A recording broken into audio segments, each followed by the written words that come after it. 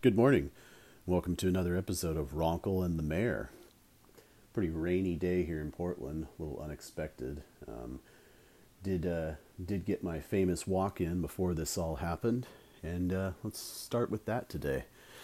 As I was doing my walk, I heard this noise this morning, this beep, beep, beep, as I walked out my front door, and I thought, gosh, did I leave an alarm on, or does a neighbor have an alarm clock on?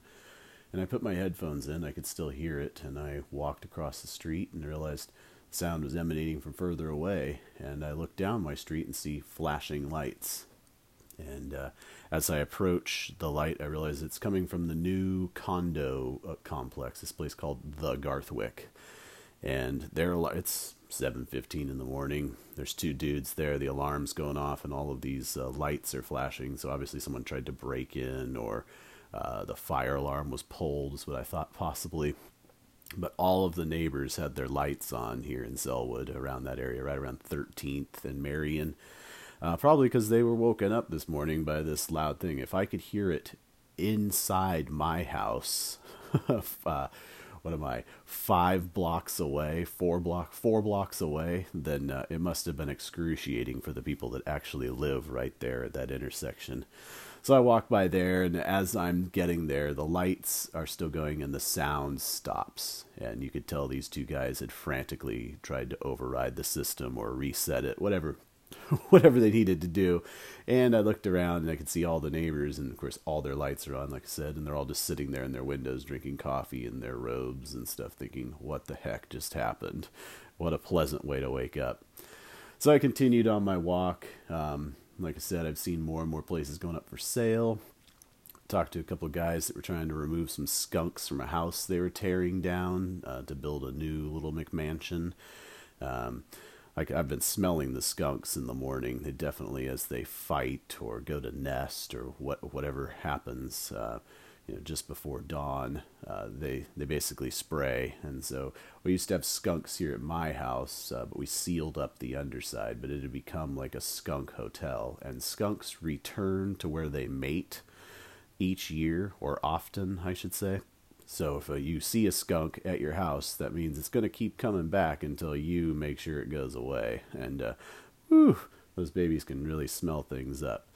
So, I got past the alarm, the skunk walk, and I'm always on the lookout. There's 2 older gentlemen, one who lives below my house by the river, and another man, both will go unnamed, but they're both avid duck fans.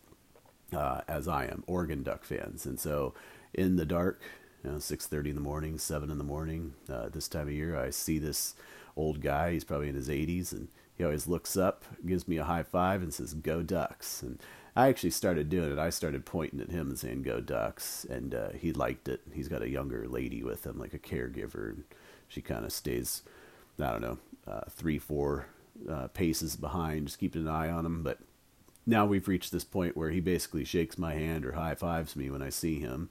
And we say, "Go Ducks." And, I was doing it at first to kind of make his day, because I thought, well, if I'm in my 80s, I hope some younger dude takes a little time to say hello. But I actually now think, or I'm pretty sure, him and the man who lives below me do a lot more for me in that regard. They are still so pumped about the Oregon Ducks that it kind of rekindles my fire when I talk to these guys or see them. Just think, just when I'm about to kind of give up or grow out of it, I run into these 2 gentlemen, and they spark the fire again. Especially the man that lives below me on the river. He'll pull his car over, point at me, point at my hat, his hat, whatever corresponding duck gear we have on, and we'll chat about the bowl game or the upcoming season or recruits. He's always wondering, like, when am I going to put my duck flag back up outside my house? Currently, I have a Portland flag. I told him as soon as fall football rolls around, I'll put it up for the opening game again. But right now, we're just going to go with the Portland flag. Anyhow, love running into these guys. It's just part of the fun on the walk. So I saw one of the gentlemen this morning, not the guy that lives below me, but the older old man, and he was across the street. I shouted, "Go Ducks," and he waved and kind of pounded his sweatshirt. Other than that, this morning the traffic crush was on. People cutting corners, driving through parking lots. I was ready for it, but boy, day after the holiday, yesterday was MLK Day. People are just on it. Just, I gotta get to work. I gotta get to work. Must be real important jobs. I'm sure I only ran into brain surgeons and OBGYNs racing to help someone give birth. But like I said, the traffic was fast today. I've never seen people taking the shortcut through the Starbucks parking lot. I'm sure it happens, but it was just a steady stream to get across a busy intersection. And let me tell you, this Starbucks parking lot is not the most convenient place to cut through. It's a one-way. It's narrow. And you can't see around the corners. So doing it, you got to be pretty brash. You got to really want to get to work bad and not care about anybody else or anything else in that moment. So yeah, traffic was bad. I also wanted to comment on coffee.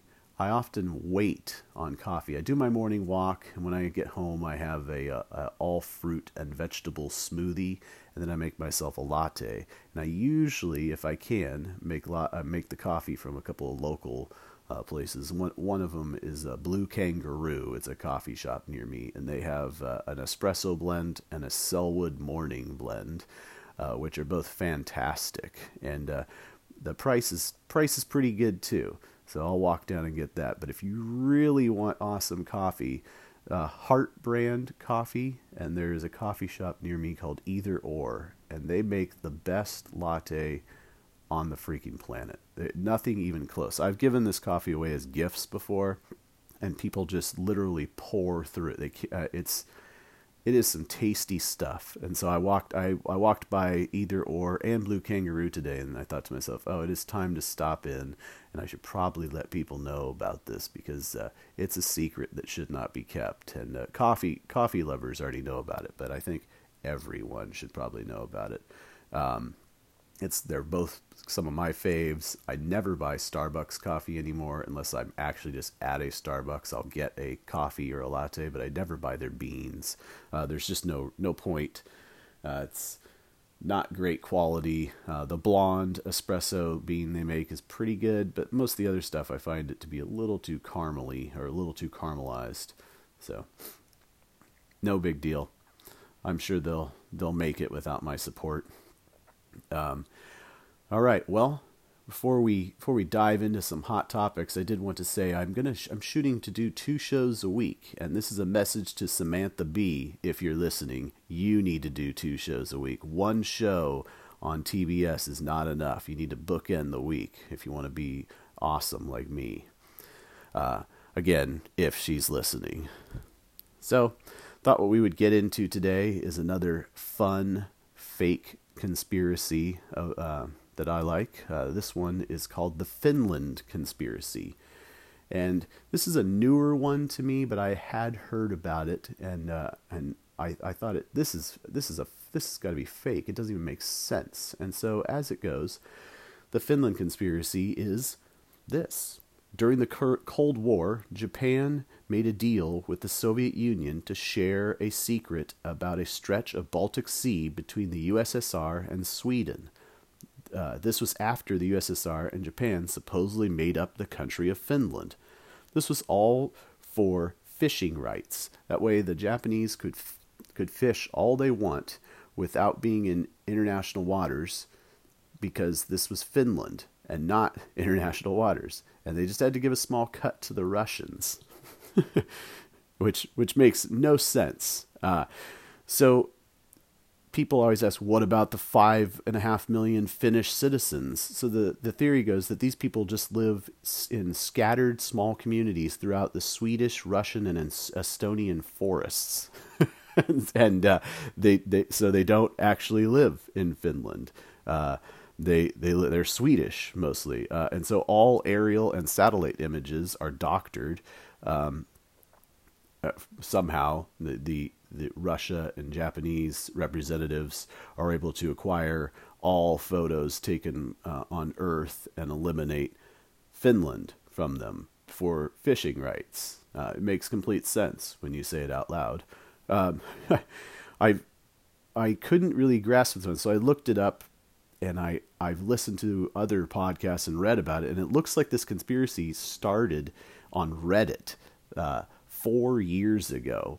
But then I came across a man who was raised within his household. This was a shared belief, like a dinner table topic. His parents did not believe that Finland existed, and they taught their kids this.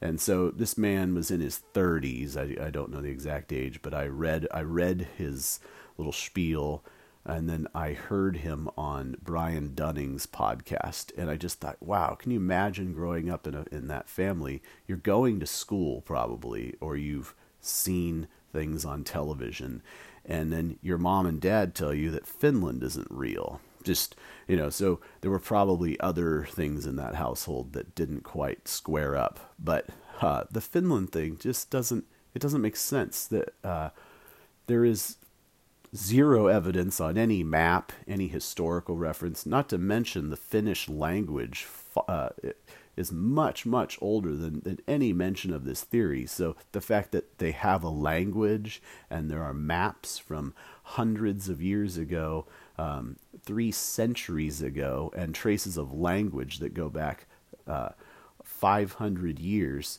then it's weird that this would pop up.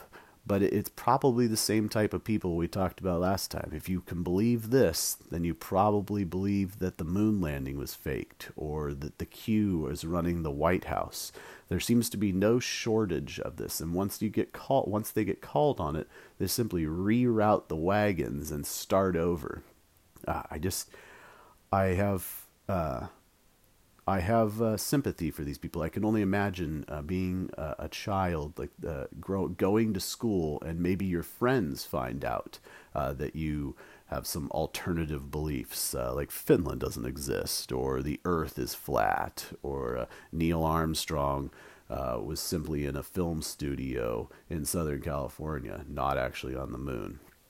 I don't really know what to do with people like this, other than hope beyond hope that they're simply doing this for fun, and that they're actually expert trolls, and they just want to see the response or the bounce back from everybody.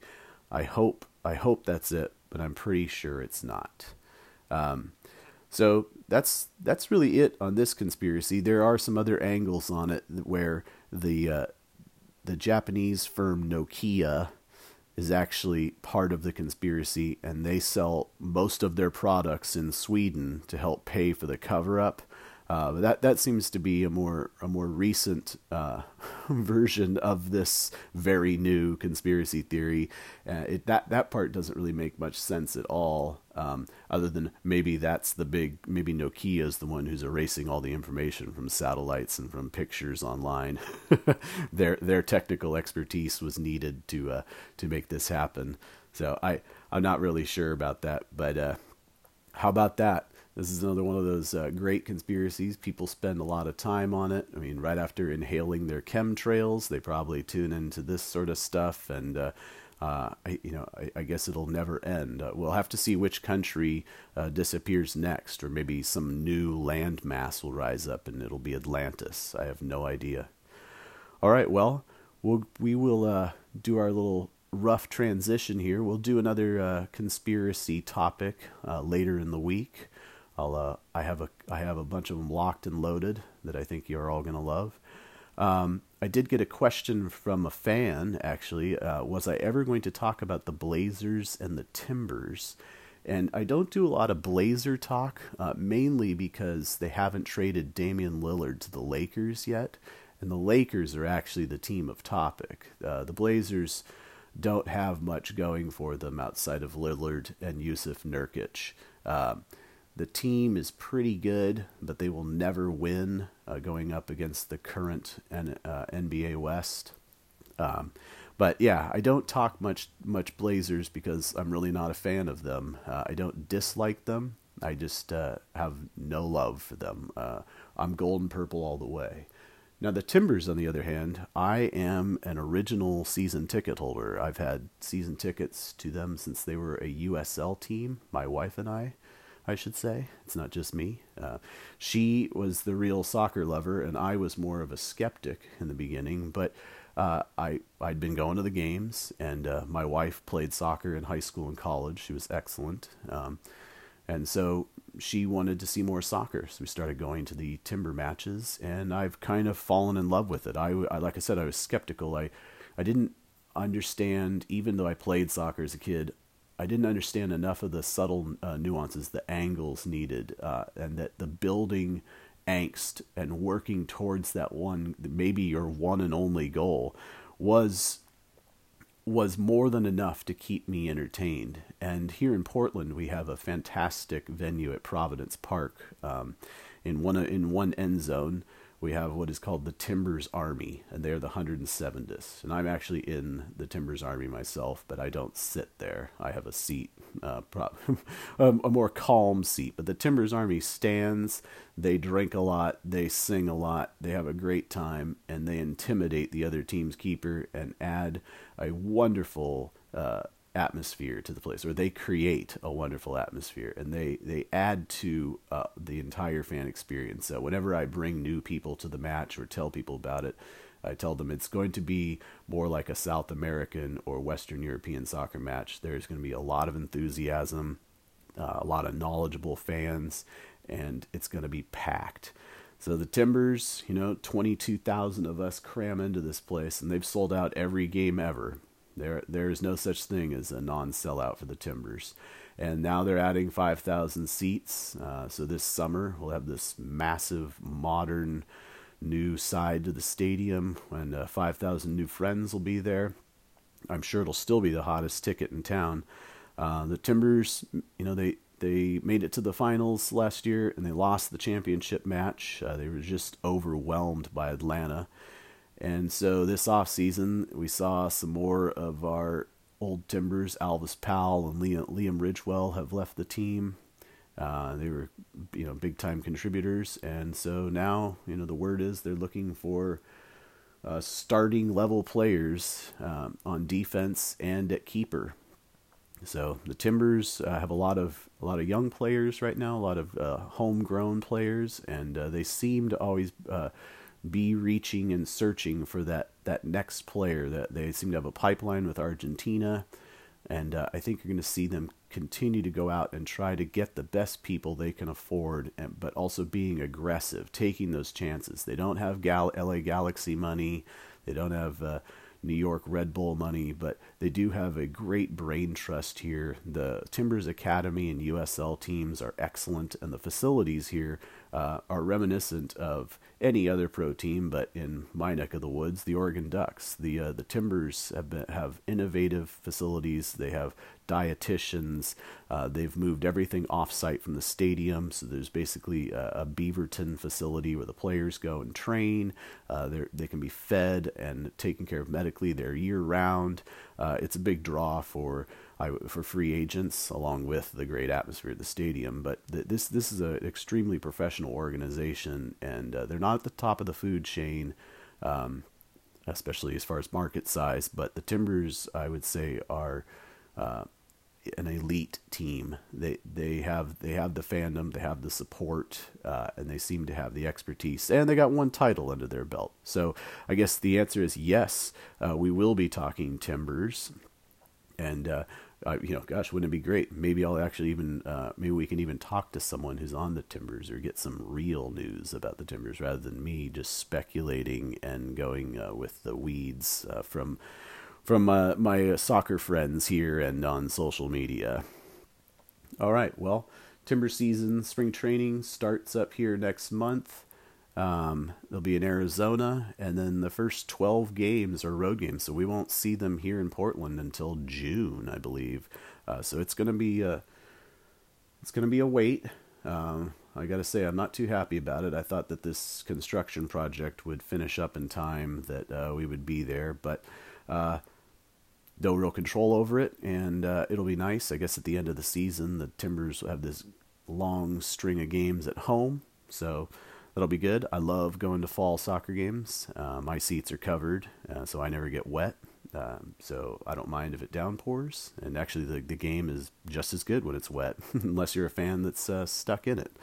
So yeah, we'll be talking a lot more Timbers soccer, more of that to come. We'll probably talk a little some other sports, of course.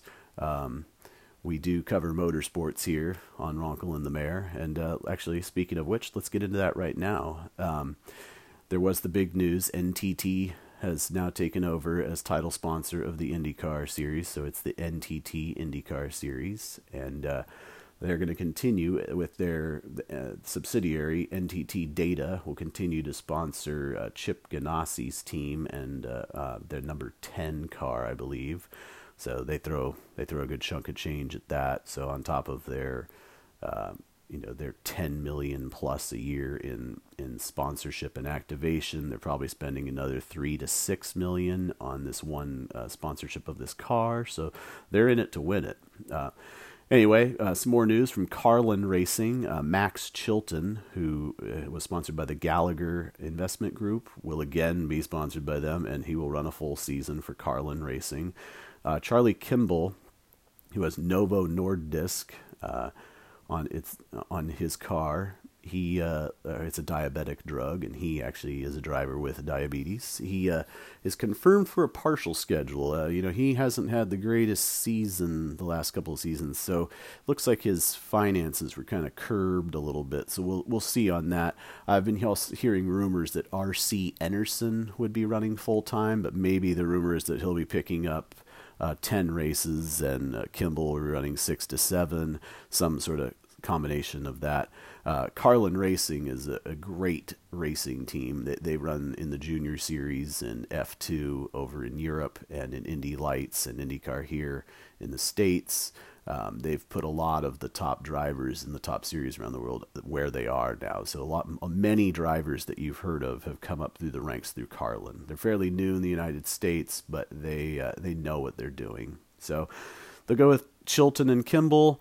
Neither of them are very exciting. I don't expect much except for some incremental improvements from them on some of the road courses. Now that they have all of the numbers and telemetry from running 2 cars for a full season, they'll have numbers to bounce things off of this year.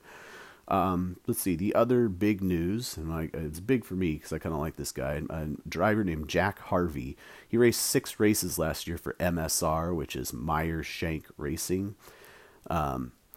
He is expanding from those 6 races to 10 races this year, and in one of the 10, again last year, one of the 6 was Portland, and so now one of the 10 is Portland. And Portland, it's great. Portland is a good market. It's packed.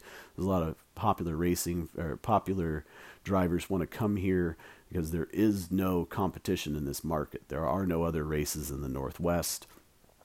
So IndyCar's presence here is big. So for advertising, I would say it's important, but it's also great that Harvey's expanding to 10 races. That means that finances continue to come in. His big sponsor that I see is Sirius XM Radio and Autodesk, I believe. And so he has some pretty good sponsorship. I myself am a big fan of Sirius Satellite Radio.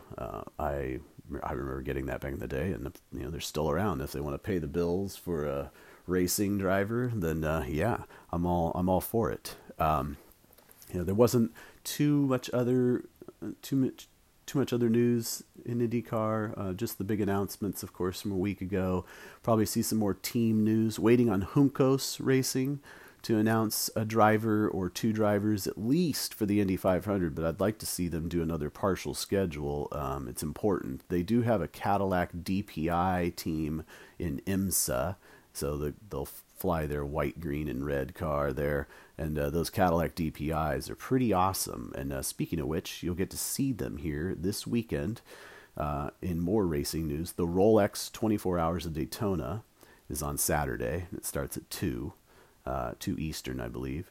And so you'll get to see, there's several teams that drive the Cadillac DPI, and it is just a badass looking car. It's a big machine. It's like those the Bentley Continentals in Bentley racing. I love seeing giant luxury cars turned into race cars, and they just sound so mean, just ripping up the road.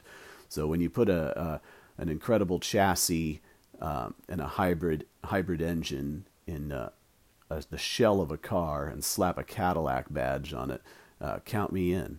So 24 Hours of Daytona will start on Saturday, like I said, and there are 56 entries, I believe.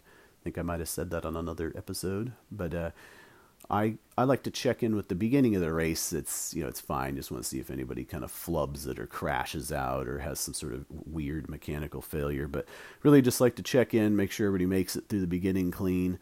And then I like to check back in at night. Night racing in a full field like that is awesome. Now the Daytona track stinks. It's nothing like Le Mans or Road America. But after a long winter of no endurance racing, this'll do. And with all the incredible entries and a lot of famous drivers from other series are flocking to it. Fernando Alonso will again be there. There are several IndyCar drivers in it, and looking back at the winners, the IndyCar drivers always are on the winning teams, or often on the winning teams, and these are team driving events. You'll share a car with 2-3 other people. And the IndyCar drivers just seem to have it. Once you can do road courses, you can do them in any machine. And some of these cars are higher technology, of course, than an IndyCar, but maybe not as fast. So you have the experience. If you have knowledge of the track, these are all pluses. Also, getting into endurance racing, or some people call it gentleman's racing, it does keep your wits about you in between seasons. IndyCar has a long off season, so it's nice to get your hands on a wheel.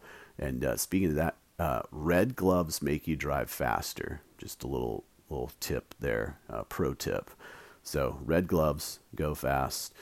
We'll see how many guys in the Rolex 24 are wearing them, and we'll see where we go from there for the open wheel season and IndyCar.